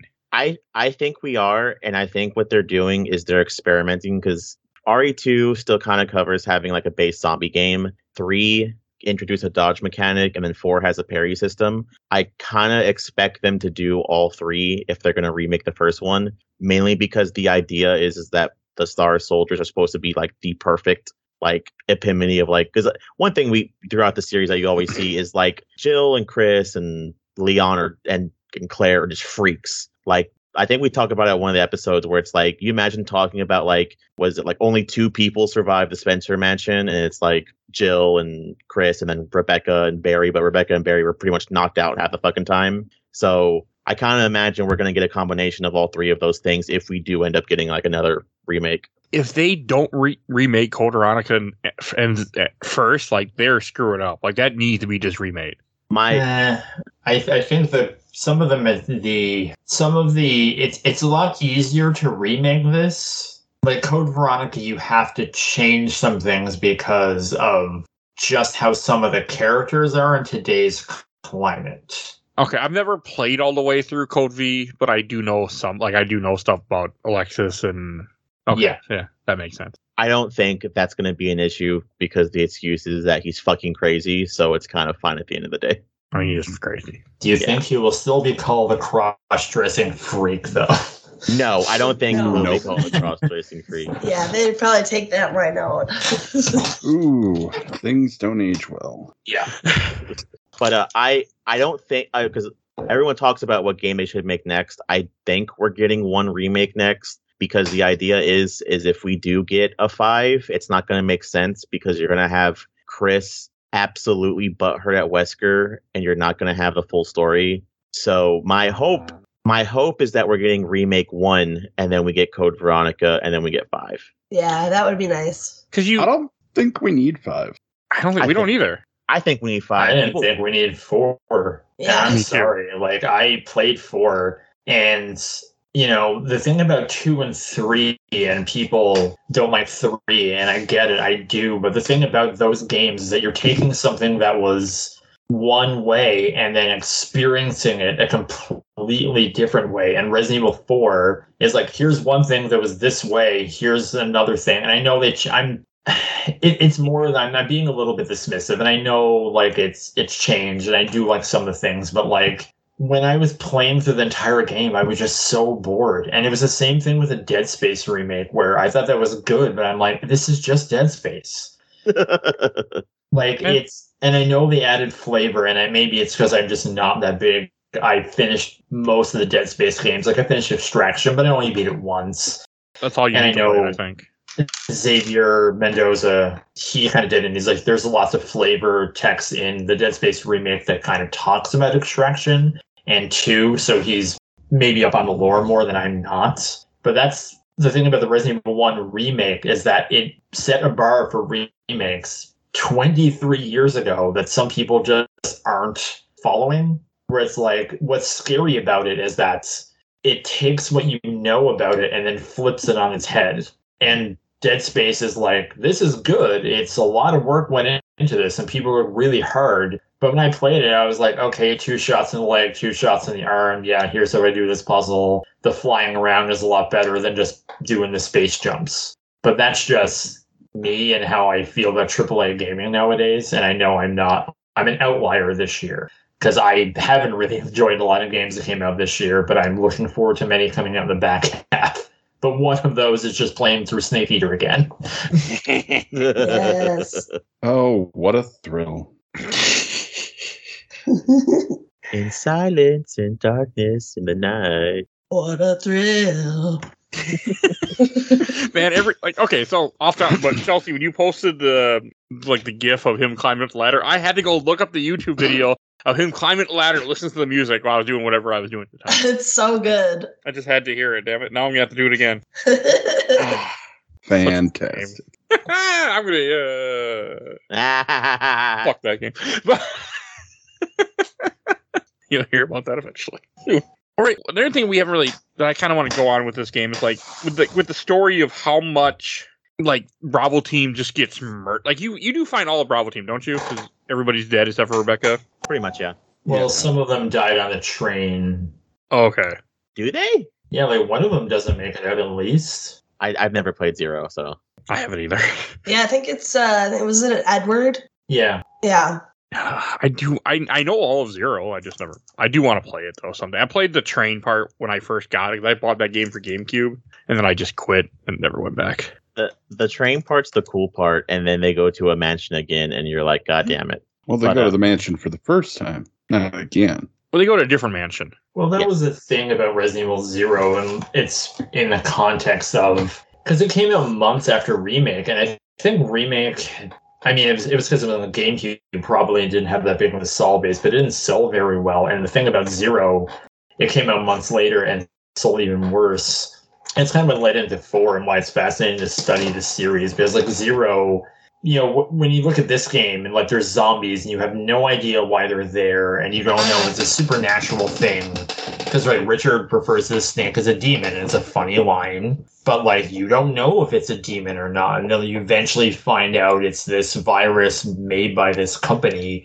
And even like you have to dig into like after you fight Plant 42 as Chris, if you go back to the room where you make the V-Jolt, I always get it mixed up. I always call it J-Bolt, and I don't know why. And you talk to Rebecca, and she's like, these are all chemicals made by Umbrella. And then Chris, being the meathead who he is like, what's Umbrella? And it's like, you should know this, man. It's like, have you not bought a bottle of Tylenol in this universe? Like, you not work in a town that is essentially funded by Umbrella? Like, come on now. Chris... So this guy is like 20-something and has already been injected from the military and can fly jets, but doesn't know who makes Tylenol. Well, Chris, he can't read. It's true. Chris, all these medical supplies are made by Target. What's Target? Beautiful idiot. And he's not the only one, thankfully. This series has a lot of beautiful morons. Oh, yeah. I was a little surprised when I did get down to the lab finally, and like you had to do like the keyboard puzzle. You actually literally had to like type in on the keyboard. That surprised me. I've never gotten that far in this game before. I miss stuff like that. I don't. Speaking of which, too, this also proves that everyone in Stars, or at least Jill and Chris, are goofy fuckers because whenever you do the computer and you type in the password and get it right, they like snap their fingers and point at the screen like, oh yeah. I'm a hacker, baby. I think Chris has a fist pump, doesn't he? Yeah. I mean, technically, this is them hacking. And at the time, you know, hacking would have been really cool. And that's something I'm dying to find out because I ordered a Polymega in May of 2022, and I've since moved houses, and I still don't have the damn thing. I have the Saturn version of Resident Evil 2, or Resident Evil 1, rather. And I have the Japanese version. And I want to see how far I can get with it. And I don't know if the puzzle at the end is going to be in kanji or in Japanese lettering. Because I know the answer. I just don't know if I'm going to be able to type it in. The weird, the Ada, John, whatever password. Yeah. John Ada Mole. Ada. Which is kind of funny that it's such a, you know, I wonder, I mean, they must have been thinking about that already. Oh, or it just was a joke that it just, you know, they made it something in the next game. Well, it was the writer of 2. Because when they made 2 originally with Elza Walker, it didn't really have many connections to 1. And then they brought in a screenwriter and he was kind of going through it and ways to like link it back. And he was like, well, what if we bring this character from this journal and make her a character? That was pretty smart then. That is cool. Yeah. You know, something that was just a joke kind of thing or just nothing and then turned into something that actually, you know, connects the story. Or you had the really goofy thing where I never realized Leon is just wearing the same shoulder pad as Jill. That's how you save money. On text. Oh, I also feel like there's not enough ammo in this game normally compared to like the remake. The remake has a lot more ammo hidden places. Oh, I feel like there's way more ammo in this. Yeah, me too. Okay. Yeah, every Resident Evil game usually consists of you being at the end of the game and it just being a shooting gallery at the end. Oh yeah, that's what happened here. Yeah, like And that's the thing with Code Veronica is that like that was the first game that doesn't have an easy mode. Well, I guess I never played the long box version of this because when I went to play Code Veronica for the first time, I was like, "Where's easy mode? I'm not good at this. Like I'm playing for the story, the level design, puzzles, and atmosphere." And then like it was kind of frightening for me to not have that crutch. I'm with you. I'm not excited when we do Code Veronica later this year. I think Veronica X has an easy mode. Good. Someone's gonna need it on this podcast. Ironically, same, because I'm not excited for that either. Just blame Blair. It's his fault. It was supposed to be Revelation. I am through the moon. Code Veronica is so good. To be fair, I need to kick all of them. I need to knock all of them off this list. After this, all I have left is Code Veronica and Zero, and I'm not touching Zero with a 10-foot pole. Well, if you want to, I know a guy that's going to put it on a podcast probably next year. So I want to mark that off. I should. I should too. That's why I'm going to do it. All right. Any other things that you guys want to say about Resident Evil? Or are we kind of... I don't have anything else now. Okay. All right. I think we should go to questions, comments, or memories. And I don't know if you guys are going to believe this, but I got a lot of them. Who would have thought people had stuff to say about this game? That's fair. All game. So let me just pull that up. If I can get to the right tabs, that is, because I'm not prepared. That's never happened before. All right. We'll start with, I watched the entire Overlord Super replay. From Rain Wheatley, I sucked at tank controls, but my best friend was good at them. I enjoyed just watching him play. Hey, that's how I first played this game, and that's how I still would rather play this game. So I am with you. And from Chris Nephew, fuck those dogs. Every time. Yep. Fuck them dogs. Hey, I still knew it was coming, knew what to expect. I still fucking jumped. So. And that's why I love in remake how they flipped it on its head since the glass doesn't break. It cracks, but it doesn't break. Yeah. Your first run through. Oh, they come back the second time, don't they? Yeah. Okay. Yeah. It's been a while. No, damn it. Why is it every time someone says it's been, a pop in my head? So every time. All right. And from Aaron Martinez. Resident Evil, my first encounter with these games, I was very young at a friend's house, and they all terrified me. When I was in high school, I happened to find all of them at a used store and slowly picked them up with lunch money. They became some of my favorite games. Resident Evil 1, specifically playing the first time, was exhilarating. While I was scared and stressing out about ammo or when the next boss or puzzle was going to get me stuck, it taught me to overcome those things. I still scream like a little girl, though, when I get cornered in those, like, oh, fuck you moments.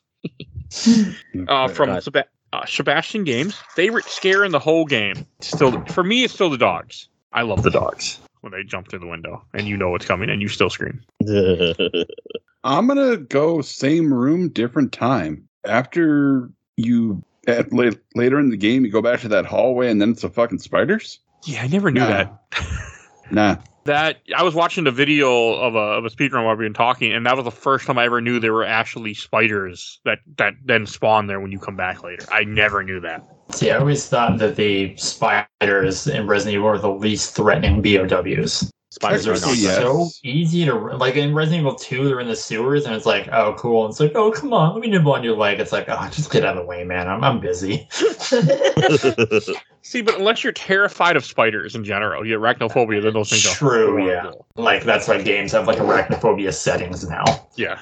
And, like, if you don't expect it at all, those spiders, they don't do anything good for you. Not gonna lie. I think a good one is when the hunter's first introduced, because you get a cutscene out of nowheres, and then the door opens and your character turns to look at it, and it kind of does like a slow walk for you to kind of be like, what the fuck is that thing? And 90% of the time it jumps at you. Yeah, because you won't see it before it jumps at you when you first see it. Like for me, I just fired, but yes. The guy told me, shoot. Is there a way to trigger the cutscene where the zombie opens the door before the hunters? Yes.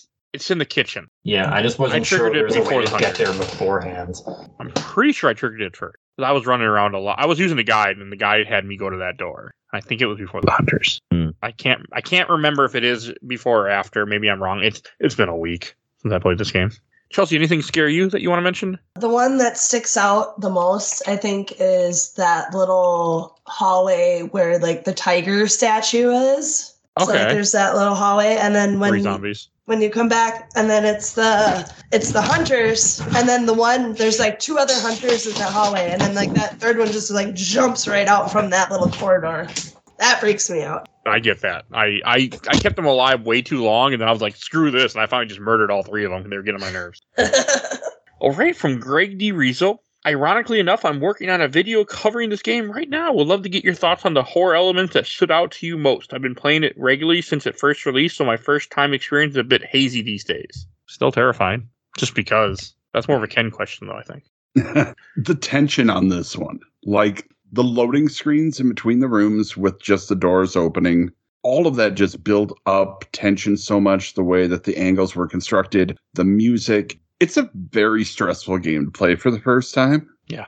Like, I remember my poor little, 17-year-old heart going insane when I played this game. And, it's me, so of course I have to play it at night. With the lights off. Yep, lights off, in the dark, got to do it right. So I want the full experience. I want what they intended. I want to be scared. And I was. This game is really a masterclass in design as far as tension, dread environments go. And I don't honestly think that there's been a better one that has been this scary right off the bat. That's fair. And from Stephen McNeely, the first time I fully played through this game with the Nintendo DS version, Deadly Silence, still scared the crap out of me here and there. But after I beat it, I played it on my PS Vita, and then the GameCube remake really got me into the rest of the series. You got into a great series, and you started it the right way, not like me. Okay, from the official Laser Time community, I got a few comments. From Kevin Stone, I used to play this game over and over again, every which way with all the characters. RE2 was peak for PS1 games for me. That's fair. From Gibson Rickenbacker, I remember showing up at my friend's house, walking in on him playing it. Like, what's this? Literally seconds before the first hallway zombie cutscene. Quite the memorable intro. Nice. Yeah, that would fucking terrify me. Okay. From Dave Heen, I remember when that came out, my buddy and I stayed up all night playing it. It scared him breathless when the giant spider drops from the ceiling. Mm-hmm. From Matthew Landon, I remember my dad taking me to Toys R Us to get it when it came out. I was 11. Then I remembered playing it at a friend's house and throwing the controller when the dog jumped through the windows in the hallway. That's fair. From Sharon Sugas, it is too creepy and I couldn't play. I don't like to watch playthroughs of the newer versions either. That's fair. I mean, these games are fucking creepy, still. So I'm with you, right? And then from the Resident Evil fan group, from Eric Justin, the first time I heard of a PS was this game. My uncle had it and we were blown away by it. This game is the GOAT. Hard agree. From Kristen Vanderlee Bow, it is a true horror survival experience and that's why it is so beloved. I think it is creepy, atmospheric, and hard as nails. The dialogue is cheesy, but it made sense to me when I played it at age 15 to 16. And the dialogue's growing on me. It doesn't bother me. I love it. It's fun. Don't open that door. You were almost a Jill sandwich. Like, that's what you say to someone after they open this question. And from Nicholas Sarsby, absolutely legendary game. It got the ability to kick your arse whenever it feels like doing it, especially hunters. Right? You see here. From Stuart Graham, played this with my bro and cousins when it came out, all age around 9 to 12 years old. Everyone was terrified. It's not even classed as a jump scare moment, but you enter the area outside where Forrest's dead body is, and at one point Barry is there pointing a gun at you, and we all absolutely shit our pants and then fell about the floors laughing. Good time. Okay, I don't think I had Barry pull a gun on me around there. Maybe I didn't, I just don't remember. But all right, from Toby Klaus, played it again recently. The atmosphere and ambient sounds from music to even the footsteps of monsters are enough to send chills down my spine unlike any other experience. I think for me, it's the sound design and camera angles that sell the terror of the original. And from Matt Navarro, the zombie moans really scared me. I played this game completely with sound, which is unusual for me, and it's still fucking freaky. Oh, wow. I've been playing with sound more often lately. Vampire Survivors, no, when I've been playing that. But other stuff, there's been sound on. You know, I played Onimusha 2 with sound. I played this with sound. I played the next game. Fantastic with sound. So, like, you know, I think I'm starting to grow and have sound on in a game when I play. Well, that's good. I'm proud of you. Good job, buddy. And from the Resident Evil Veterans Group, I got a fuck ton, so I'm not going to read all these. But I will read some. From Thomas Ravelli, when the hunter appears, you'll encounter one in the hallway near the bathroom with the black water inside. There's a little delay with the camera, and when you see him, he jumped and cut off your head. That delayed made me fall from the sofa. I still remember that clearly. Okay. Although the OG has my favorite enemy in it, the Hunter, I didn't really appreciate this game until fairly recently. RE2 OG was my favorite as it was a better game in every department, but now when I go back to this game, it somehow manages to keep the same level of tenseness it did when I played it on its original release. Okay. From Jay Reese, it took what OG Alone in the Dark did and perfected it into its own genre. That's fair. Here's a good one.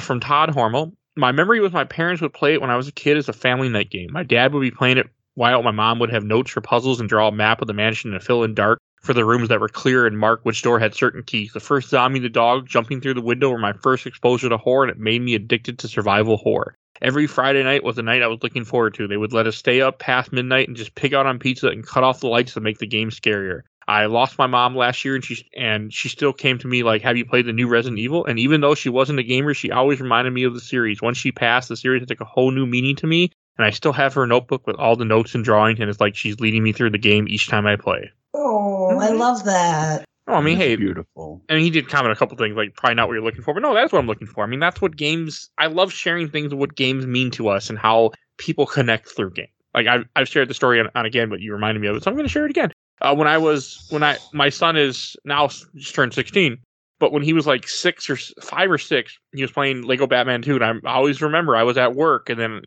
his grandmother had texted me and said that he sat down at his chair, put Lego Batman 2, got 2 controllers out, and just waited for me to come home. And he waited like a couple of hours, just sitting there, just waiting. Like, games are a great way for people to connect. I mean, I've connected with so many people because of this podcast, because we're playing games and talking about it. So no, that's something that is what I'm looking for. All right, here from Steve B. What weapon is he holding? It looks like an assault rifle stock mixed with a shotgun pump and a 50 caliber rifle lower receiver. Yeah, for the cover. 100%. I mean, nothing. I know nothing about guns, so like to me, like, oh, it's a real gun. That's what I thought for a long time. But I don't like guns. All right, from Jason Cook, the giant spiders for me. All right, from Dwayne Chapman, I never finished it. It was it was too difficult for me, but I finished 2 and it was amazing.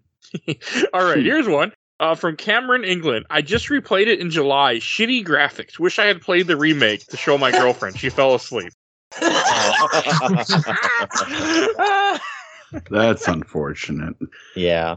I mean, I didn't show this game to my wife. I'm sure she would have been, she probably just played it on her phone. But, like, it just cracks me up. Like, games aren't for everybody. From Ash Lorette, the voice acting was scarier. Still one of my favorites, though. And of course I have to read this one. From Andrew Olson, games my mom found. I love this. My mom got me into video games as well. Resident Evil, Dino Crisis, Silent Hill, and she stopped playing around RE Code Veronica. I took over, and now she watches me and my brother play. Aww. All right. Oh, and here he has more comment. I'm not going to read all, but I'm going to read the last part. When I started getting my hands on RE around 4 years old. Dang. That's a little too young, buddy. I mean, I was terrified and I was 10 or 11, I'm pretty sure. And for the record, I'm 35 and this game still scared me. And I was uncomfortable going to sleep that night. Like, I mean, not like RE2. RE2 Remake, I played that for the show. I was 34 probably at the time. And I was 33. I was fucking terrified. So I slept terribly that night. So I give you props if you're a 4-year-old. Like, this ain't real. I ain't scared. I know it ain't real and I'm still scared. So, hey. All right, I'm just going to read a couple more. From Ren Lobo. It was a revolution when it came out. Only RE2 has been closest to the impact it made. I remember it gave me Super Metroid vibes the first time I played for some reason.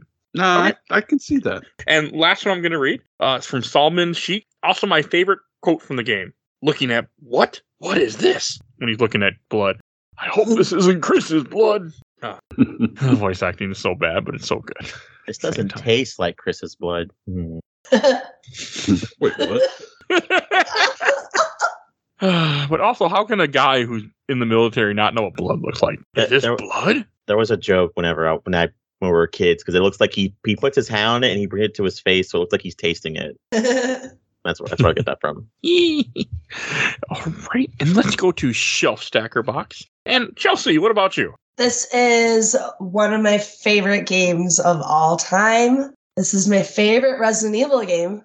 So yes, obviously this is going high up on my shelf forever and ever and ever. Okay. And what about you, Ken?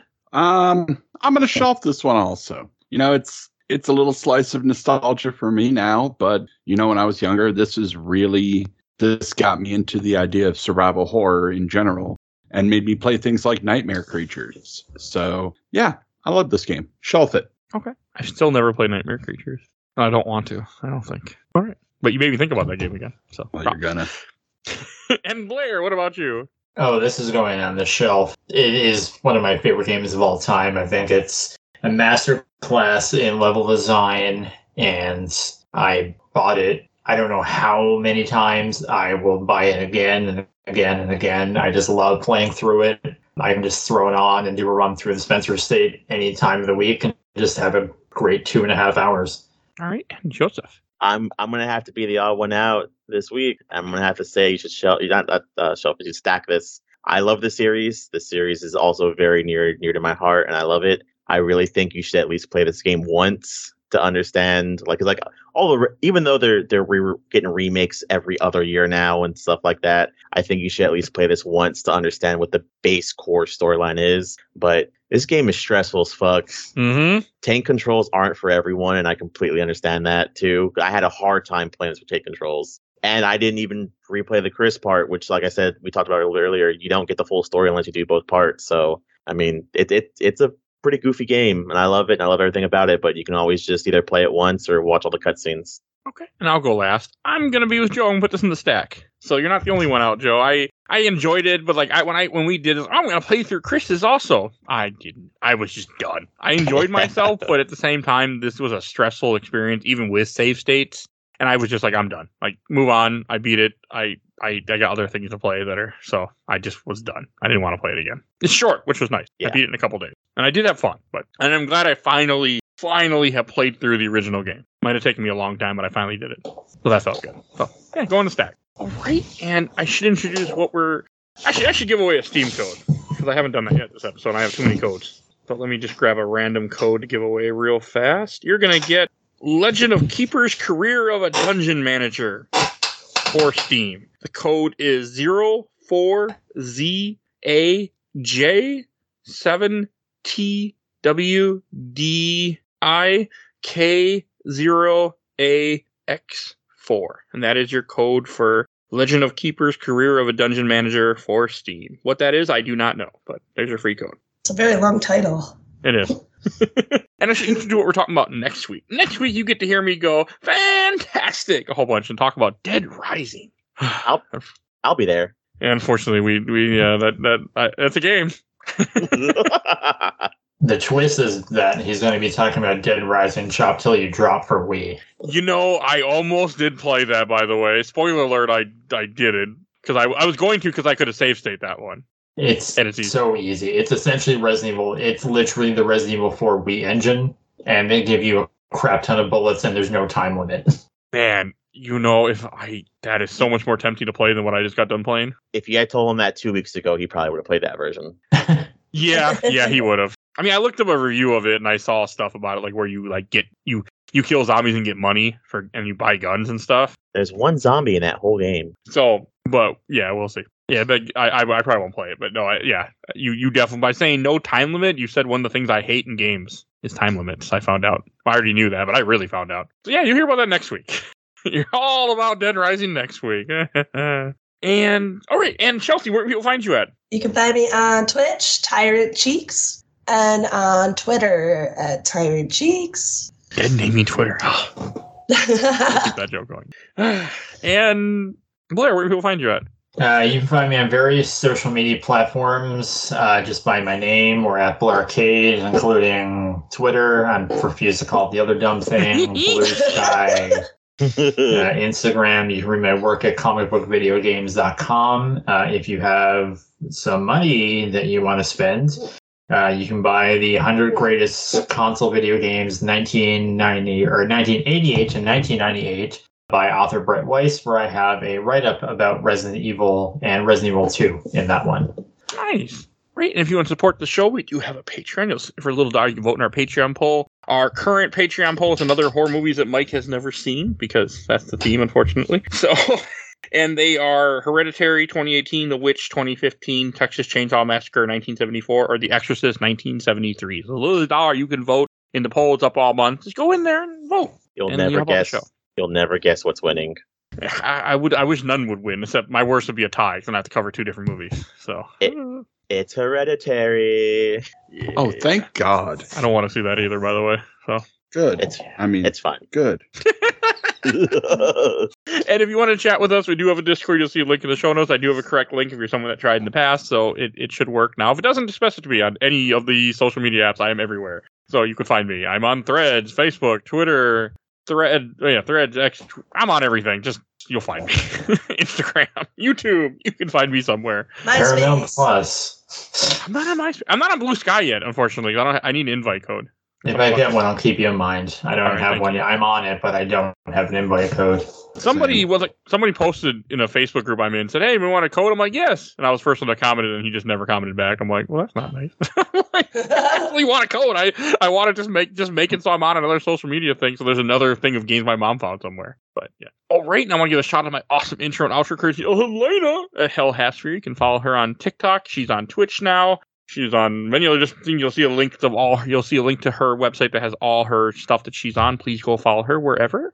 And I want to shout out to my buddy Bill Tucker, who did the MCU movies with me a long time ago and is on here quite often. His own podcast, A Gamer Looks at 40. Definitely go check him out and support him. He's the family-friendly version of what the show isn't. So definitely his word, not mine. Not partly, but yeah, go check him out. He does a really good quality show. All right, and I think that's everything I need to say, so we will see you guys all next time. Bye, everybody. So long. Bye. Games my mom found.